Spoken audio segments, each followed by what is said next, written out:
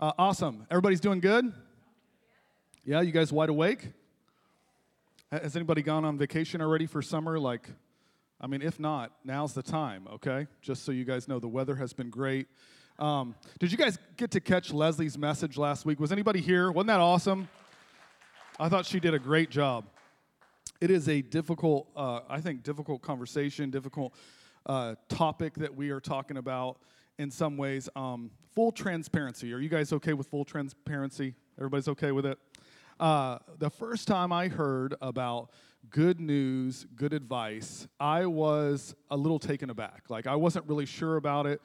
I was a little nervous. I wasn't sure what to think. And I think part of the reason why that was is I was kind of afraid the first time I heard it. Partly because I wanted all of the Bible to be good news. Don't you guys all? It sounds really cool to just say across the board, all of it is good news. I believe the same thing about ministry.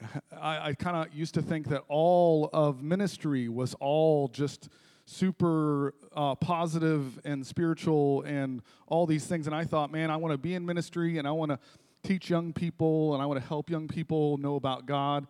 And so years ago, we moved out to Arizona and I started working with young people. And I remember taking one of the students out to lunch. I was actually just taking him out to get a Coke at McDonald's, right? And we walked in, and when we walked in, he actually just started ordering with me. He's like, I want a Big Mac, I want an extra large, I want a fry, I want an extra large, I want a pie, I want that extra large, which I don't even think they come in extra large. He just wanted everything, right? And I quickly realized, I kind of pulled him aside. I was like, hey, Nick, I got to talk to you. Just so you know, it's not polite to just start telling somebody what you want to eat when you go out to eat with them, right? These are manners that your parents should be teaching you as you grow up. But I realized real quickly I had to say, first of all, you start off with, please, could I have, right? And then I went to, now at the end, if I decide I'm going to buy you all these things, then you get to say, thank you so much, right? That's what usually the parents teach, but I think his parents were a little bit older when he was born, and they just thought, he doesn't need to know those things. He should just let people take care of him. And I quickly realized in ministry, that is not really how, I realized I went home and I told Ruthie, I was like, I think I'm supposed to teach them not just spiritual things, but I'm supposed to give them regular, everyday, good advice. I realized that pretty quickly. Same with working in ministry, right? I have a lot of people ask me, what do you do? You work at a church, what do you do? And I think people think we just kind of have spiritual conversations 24/7, right? We literally talk about Jesus and the Bible, and we just kind of talk. And I think that those things do happen, and we do talk a lot about God. But you guys would be shocked at the things. Most of the time we walk in the doors and they don't squeak, right? And the reason why they don't squeak is because I made sure that they don't squeak through the week, right? Or if there's transition strips on the floor, if you notice, people will run through them with wheelchairs, right? And the transition strips, so I have almost a full-time job making sure that transition strips are glued down really good with all sorts of things. But those are day-to-day things. There's even a toilet seat in the back in the men's restroom, just so you know, that they've been bugging me to change out for a month, okay? I haven't got to it yet. I'm going to get to it at some point. But those are normal, natural, everyday things. And so with ministry, with the Bible, I kind of realized there are some natural things that take place. What I'm saying is I do not believe ministry it actually has a ton of day-to-day things, but most people view the early church. How many of you guys think about the early church, right? The people that kind of started the early Christian church, and you think that they were just talking about the gospel, right? That's probably all that they did. But fun fact, I don't know if you knew this, Paul, the apostle, does everybody know Paul, the apostle? You guys know who he is, right? Kind of wrote a good portion of the New Testament. Paul was a tent builder. Does everybody know what a tent builder is? In the Greek, if you look it up, guess what it means? It means tent builder. Did you know that? Also, Peter was a fisherman. In the Aramaic, Peter as a fisherman means fisherman. Did you know that? Also, Jesus. This is going to blow your mind, okay? Jesus was a carpenter. See, you guys knew these things. And I would say that's kind of a natural type of thing, right?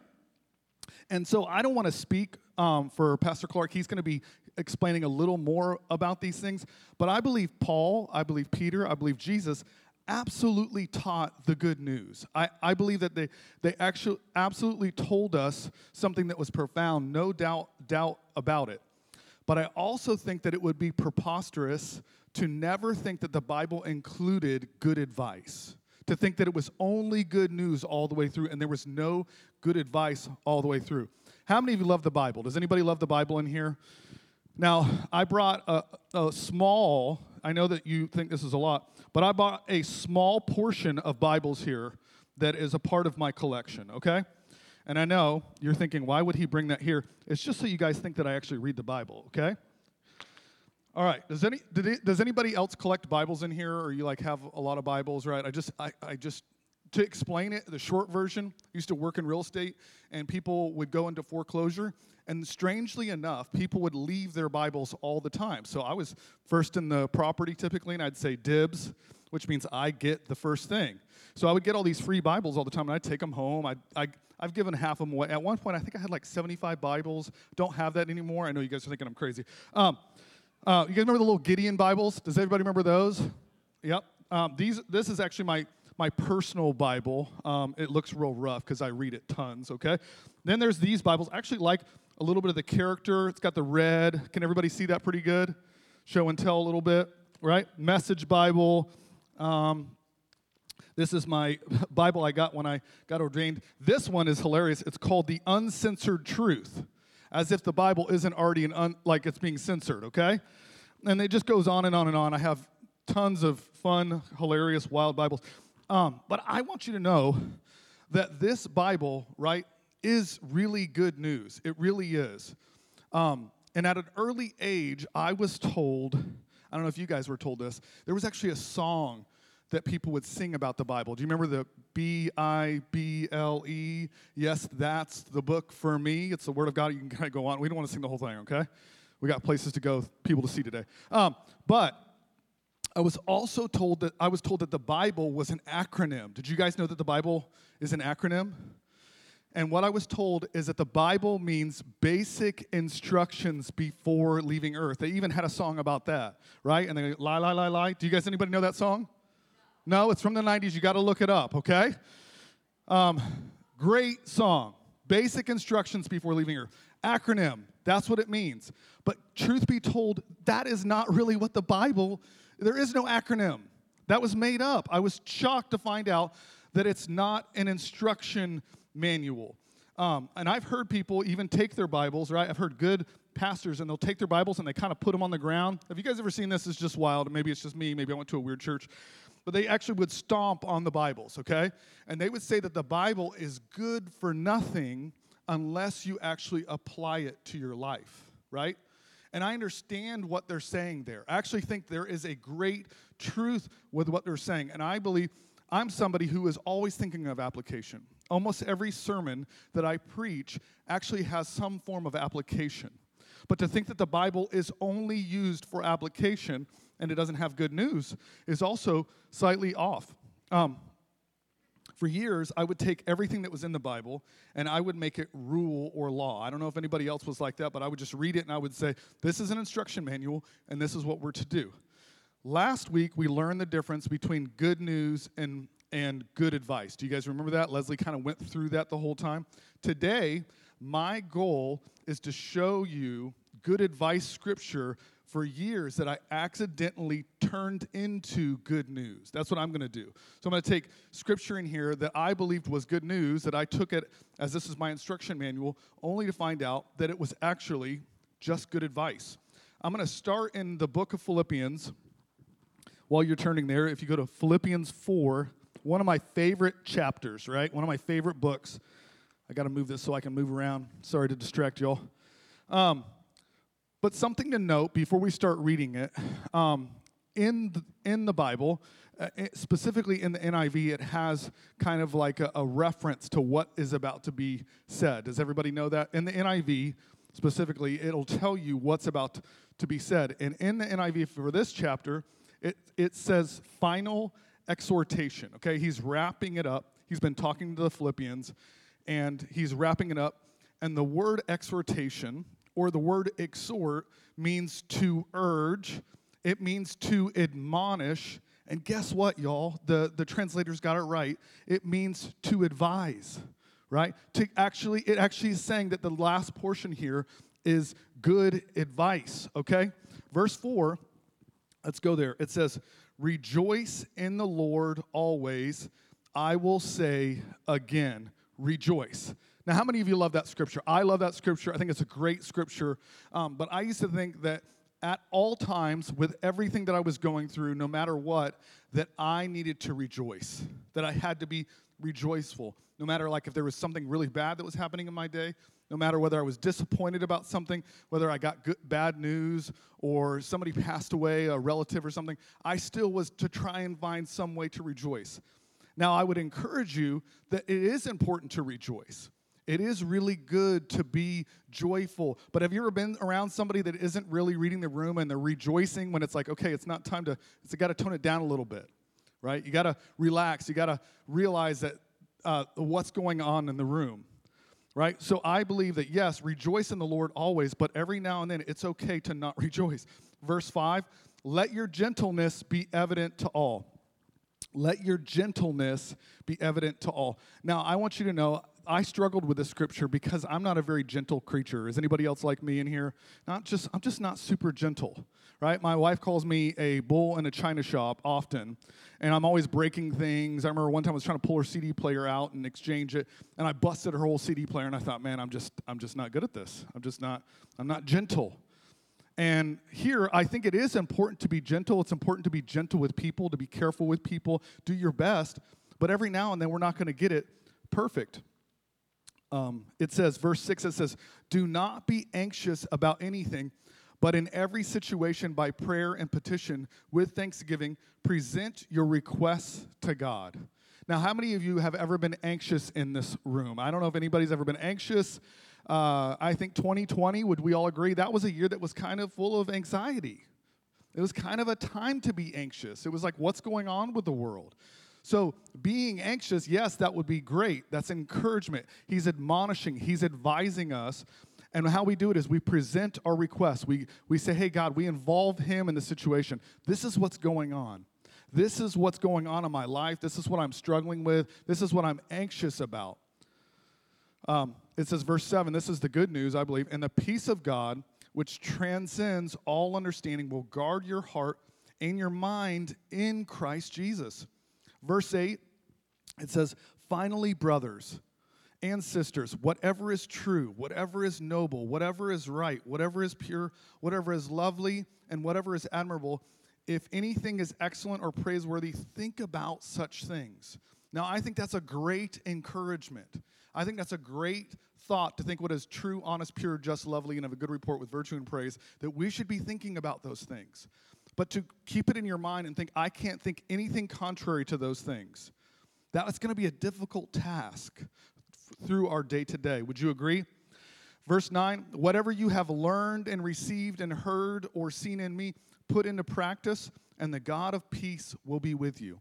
Now, here's what I can encourage you is, he's going to be with you always, no matter what. And we actually don't know Paul. These people knew Paul, and they had seen and learned a lot of things from him. We can kind of glean from what we kind of see in the Bible, but to try and glean from him when we don't actually know Paul, that's a difficult task. Wouldn't you agree? Romans 12, chapter 12, verses 1 through 2, we're going to read that next.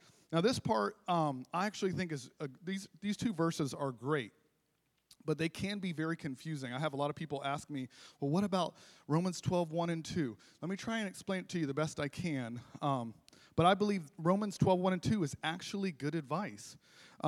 It says, verse 1, it says, therefore, I urge you, I beg of you, I plead of you, right? Brothers and sisters, in view of God's mercy, to offer your bodies as a living sacrifice, holy and pleasing to God. This is your proper worship. And I'll have a lot of people say, well, we have to present ourselves as a living sacrifice. Can I show you what a living sacrifice looks like? Are you guys ready? Here it goes. Did you catch that?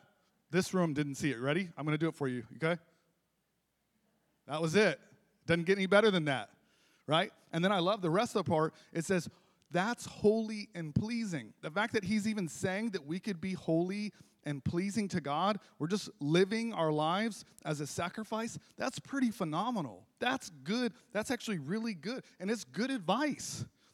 It's a mixture kind of good news and good advice. Do not conform to the pattern of this world, but be transformed by the renewing of your mind. Okay? Then you will be able to test and approve what God's will is, his good and pleasing and perfect will. When you're not conformed to the pattern of this world, when you're not conformed to doing good to get good, when you're not trying to operate out of what the world functions like, once I try to please God from a distance, oh, I'm sure, I hope he'll be pleased with me. Man, I'm not really sure. I really do. When you get like that, you'll realize, man, you got to get out of that mode and just say, God, I'm already a living sacrifice. I'm already holy and pleasing. That is his good, pleasing, and perfect will. That's what it is when we just say, God, I don't have this all figured out. I can't do this on my own. Amen? Last week, you guys remember Leslie kind of walked through Ephesians, and she left out chapter 5. I'm going to go there a little bit. I'm not going to read the whole chapter because it's a lot, but I'm going to hop around a little bit. Ephesians 5, 1 through 2 in the NIV, it says, follow God's example, therefore, as dearly loved children. Now, there's another translation, I believe it says, be imitators of God. And that's a pretty broad statement, okay, to follow God's example. You could say, where? Where do I see that, right? Therefore, as dearly loved children, and walk in the way of love, okay? And I would say that's kind of broad as well. Walk in the way of love. Well, you can love people as best you can, but what's the rest here say? It says, just as Christ loved us and gave himself up. I believe this right here is the good news. Gave himself up for us as a fragrant offering and a sacrifice to God. Okay, we can't love just like that, but it's showing that Christ, the way he loved and gave himself up as a sacrifice, and it's a good fragrant to God. Look, we can try the best that we can, but Jesus was the best example of that. And we can glean from that, we can learn from that, but we can't love people perfectly. Ephesians 5, verses 15 through 20, it says, be very careful. Now, how many of you guys have ever said that? Like when you're driving, my wife probably says, be careful every 5 seconds, okay? Be very careful. I'm like, you just said that 5 seconds ago. Did you know that? You said, now you're saying it again, okay? Anybody else's wife? No, don't raise your hand. Be very careful then how you live. Now that could sound really scary, couldn't it? If you just stopped there. Be careful how you live, okay? And this kind of makes sense. Not as unwise, but as wise. Last week she said, don't be dumb, right? I think that's what Paul is still saying here. Don't be dumb. Don't live unwise, but live wise, making the most of every opportunity. That's kind of what we're talking about with these young people that were up here just a minute ago, right? Make the most of every opportunity. Because the days are evil. That word evil just means natural. Therefore, do not be foolish, but understand what the Lord's will is, which we just talked about what his will was. Do not get drunk on wine, which leads to debauchery. Instead, be filled with the Spirit. Again, this is good advice. It's good advice maybe to not be drunk all the time, right? But there is nothing wrong with wine. We do understand that. Jesus, I believe, made wine. Did you guys read that in the Bible? It's actually in the Bible that he made wine for a wedding. And I think there's another scripture that says that a little wine is good for the belly, right? That's a proverb, I believe. But I would say the same here is it's just good advice. It's not saying don't drink. It's not saying that drinking is a sin. It's saying when you get drunk all the time, something bad might happen. That's good advice. Wouldn't you agree? It says, instead be filled with the Spirit, speaking to one another with psalms, hymns, and songs from the Spirit. Sing and make music from your heart to the Lord. Now, I used to take that right there, and I used to think, man, I have to sing all the time. Spiritual songs, okay? I couldn't sing anything, Don't Break My Heart, My Achy Breaky Heart. I couldn't sing that because that ain't spiritual, right? I had to sing, and I just thought, if I keep this melody in my heart, then I'm singing in the Spirit, and the Spirit is staying with me. And I don't think there's anything wrong with spiritual songs. Ryan and I text each other all the time, like new passion and new elevation songs that we hear and see. But it's okay to sing some other songs as well. Did you know that? It's okay to sing some oldies goldies. You're allowed. I remember the first time I got into a relative of mine's car, and we had oldies goldies on, and we weren't really like a Christian family, and they were like, oh my gosh, I can't believe you would play that. I'm like, what's wrong with oldies goldies? And you're like, you only are allowed to listen to Christian music. And I'm like, okay, well, sorry, I didn't know that. I guess God's got to forgive us. All right, moving on. Verse 20, it says, always giving thanks to God and the Father for everything in the name of the Lord Jesus Christ. I think it's good to give him thanks all the time. That's good advice, isn't it? It's good. That's healthy.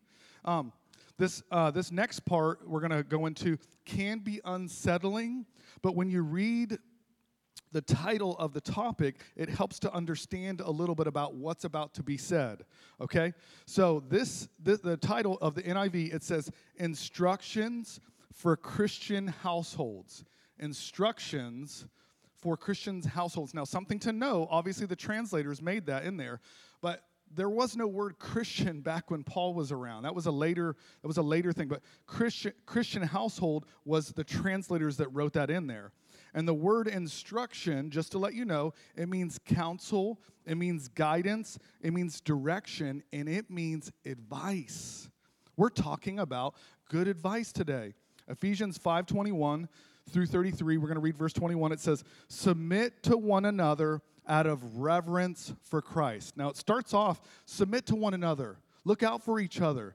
Try to help each other. Submit, help, listen. Okay? Verse 22, it says, wives, submit yourselves to your own husbands as you do to the Lord. For the husband is the head of the wife, as Christ is the head of the church, his body, of which he is the Savior. Now, can I ask you, okay, it says here that wives are to submit to their husbands, but do we think that husbands should submit to their wives as well?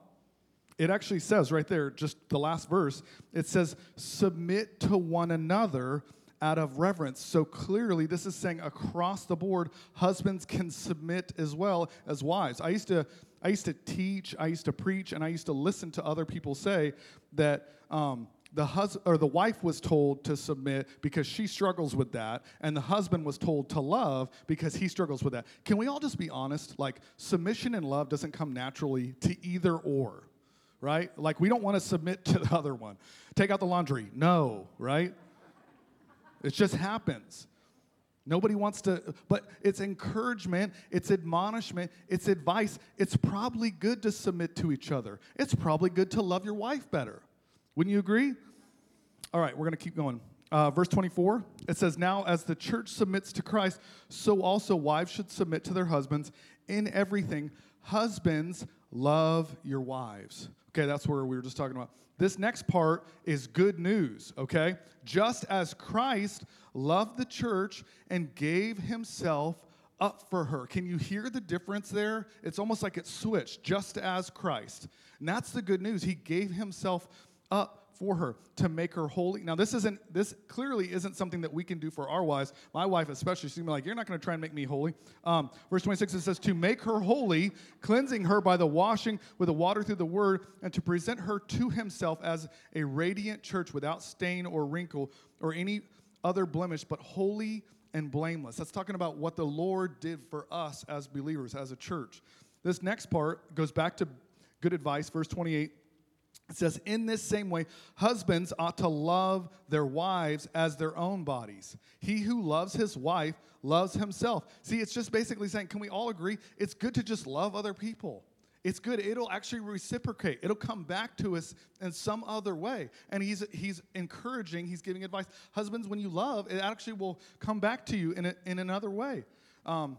It says, he who loves himself loves himself. Verse 29, after all, no one ever hated their own body, but they feed and care for their body just as Christ does the church. Verse 30, for we are members of his body. For this reason, a man will leave his father and mother and be united to his wife, and the two will become one flesh. This is a profound mystery, but I am talking about Christ and the church. Verse 33, however, each one of you also must love his wife as he loves himself, and the wife must respect her husband. I believe across the board, everybody should try to do their best to respect everybody. Wouldn't you agree? It's nice to hold the door. It's nice to be nice. And I believe that's all good advice. As far as good advice, you can't do everything perfectly, though, right? You will never love your wife perfectly as Christ loved the church. Except for Ruthie, I love her perfectly no matter what anybody says. And wherever she's at, don't listen to other people, Ruthie. What about Jesus? Like, surely he gave some good advice, right? Like, what about Jesus? He's got to have good advice. He's got to be saying good news. I would say sometimes he was giving good advice, and sometimes he was giving good news. But in fact, Jesus lived under the law. He taught under the law. He operated out of the law. And just to let you know, he was one of the greatest law teachers that ever lived. And some people were like, what about the red letters? Those red letters, that's something that we got to live by. If somebody ever says that, the only encouragement I can say is, danger, Will Robinson, danger. Does anybody know that? If not, it's a good show. Just go look it up. Matthew 5, 1 through 10. We're going to kind of walk through here. I'm going to point out just some spots where Jesus was talking about the law, okay? And a good portion of this set of scripture is he's trying to connect with the audience. He's trying to help the audience realize he knows where they're at. It says, now when Jesus saw the crowds, he went up to the mountainside and sat down. His disciples came to him, and he began to teach them.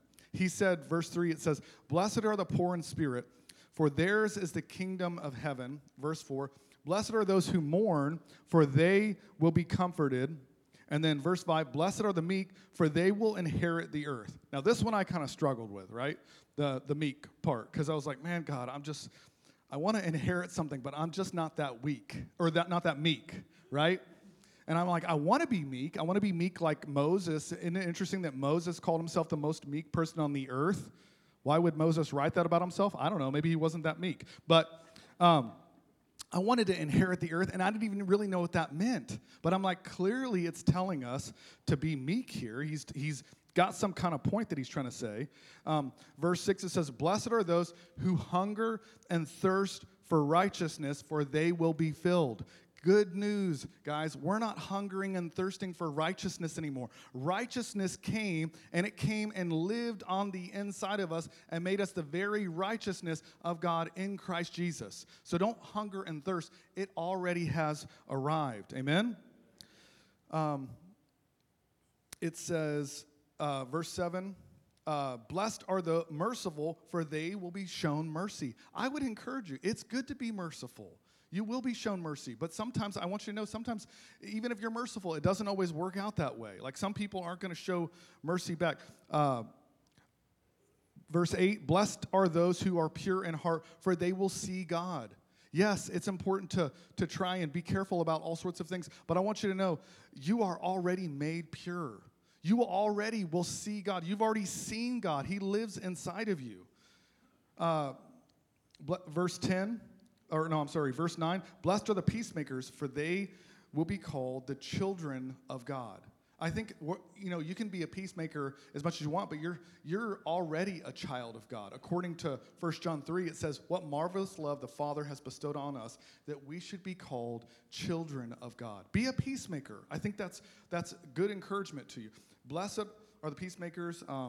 Verse 10, blessed are those who are persecuted because of righteousness, for theirs is the kingdom of heaven. Now, I used to think if I wasn't being persecuted, I wasn't doing something right. I don't know if anybody else was like that. I might be my own. But I used to think, man, it says that I'm blessed when I'm persecuted. So I would actually go out and try to witness to people and tell people about Jesus so that I could get persecuted. And I was like, oh, I'm getting blessed, right? No, I'm actually like being, not helpful to people, right?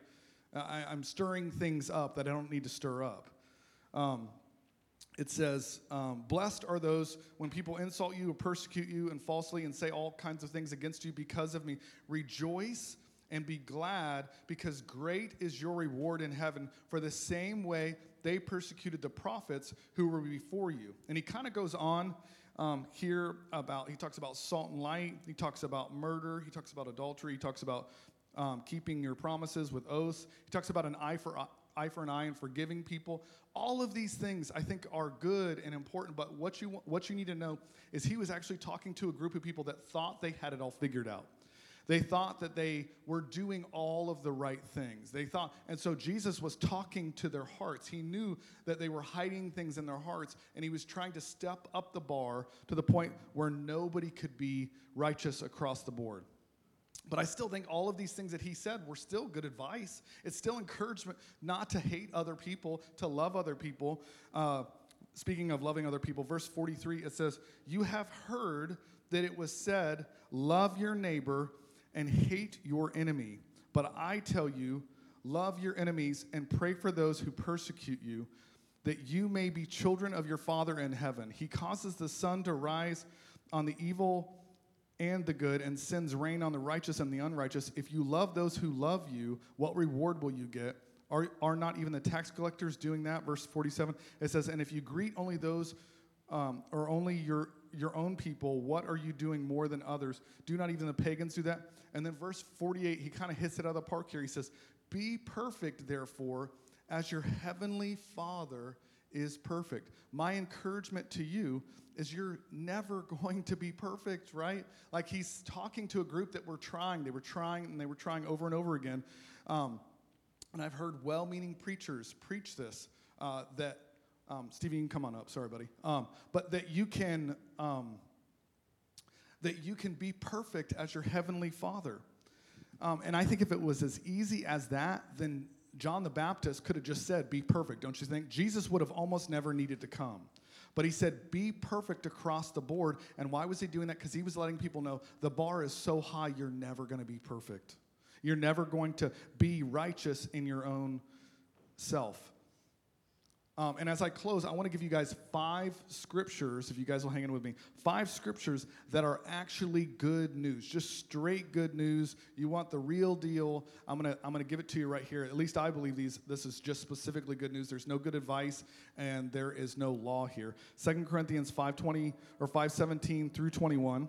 Verse 17, it says, therefore, if anyone is in Christ, he is a new creation. Good news. The old has passed away. Behold, the new has come. That's good news. All is from God, who through Christ reconciled us to himself and gave us the ministry of reconciliation. That is good news. Verse 19, it says, that is in Christ, God was reconciling the world to himself, not counting their trespasses against them, good news, and entrusting to us the message of reconciliation. Therefore, we are ambassadors of Christ, God making his appeal through us. We implore you, we encourage you on behalf of Christ, be reconciled to God. That's good news, because otherwise we could never receive his reconciliation if he had not already given it to us.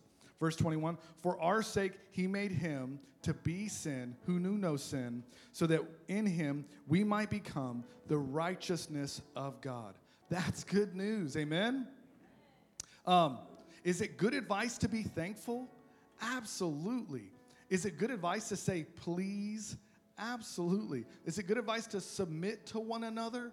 Absolutely. Is it good advice to love people that don't necessarily deserve it? Absolutely. It's good to just love everybody if you can. Is it good to pray for people, pray for your enemies, and pray for people that persecute you? Absolutely. But it's good news that we are right now the very righteousness of God in Christ Jesus, that there is therefore now no condemnation to them which are in Christ Jesus, that the old has gone and the new has come. Can you see the difference there? Can you recognize it? I know it's been eye-opening to me that I've been able to see, oh my gosh, I can see where this is good advice and this is good news. And I think good advice is helpful, but with every situation, I think you have to kind of decide, is this helpful right now? Is it helpful to me to stay in this relationship? Is it helpful to me to be connected with this person or these things, or to be loving when people are being difficult? You have to ask the Holy Spirit, Holy Spirit, show me what I'm supposed to do right now. Because it doesn't always fit. It doesn't always fit every single thing, every single scenario. Of course, loving everybody is a great way to live. I think it's always going to be beneficial. Right? Amen? You guys hanging in there? All right, let me pray with you guys, and we're going to dismiss. Father, we just thank you, God, for just opening our eyes, God, and helping us to see how good you actually are, God. When we get discouraged, when we get into Scripture and we're reading and we're like, man, this doesn't make any sense. God, help us to make a step back and kind of realize, God, what's going on? What are you saying here? What are you doing here? Is this advice? Or is this good news? Is this something that feels heavy and it doesn't make any sense and I don't know that I can accomplish it?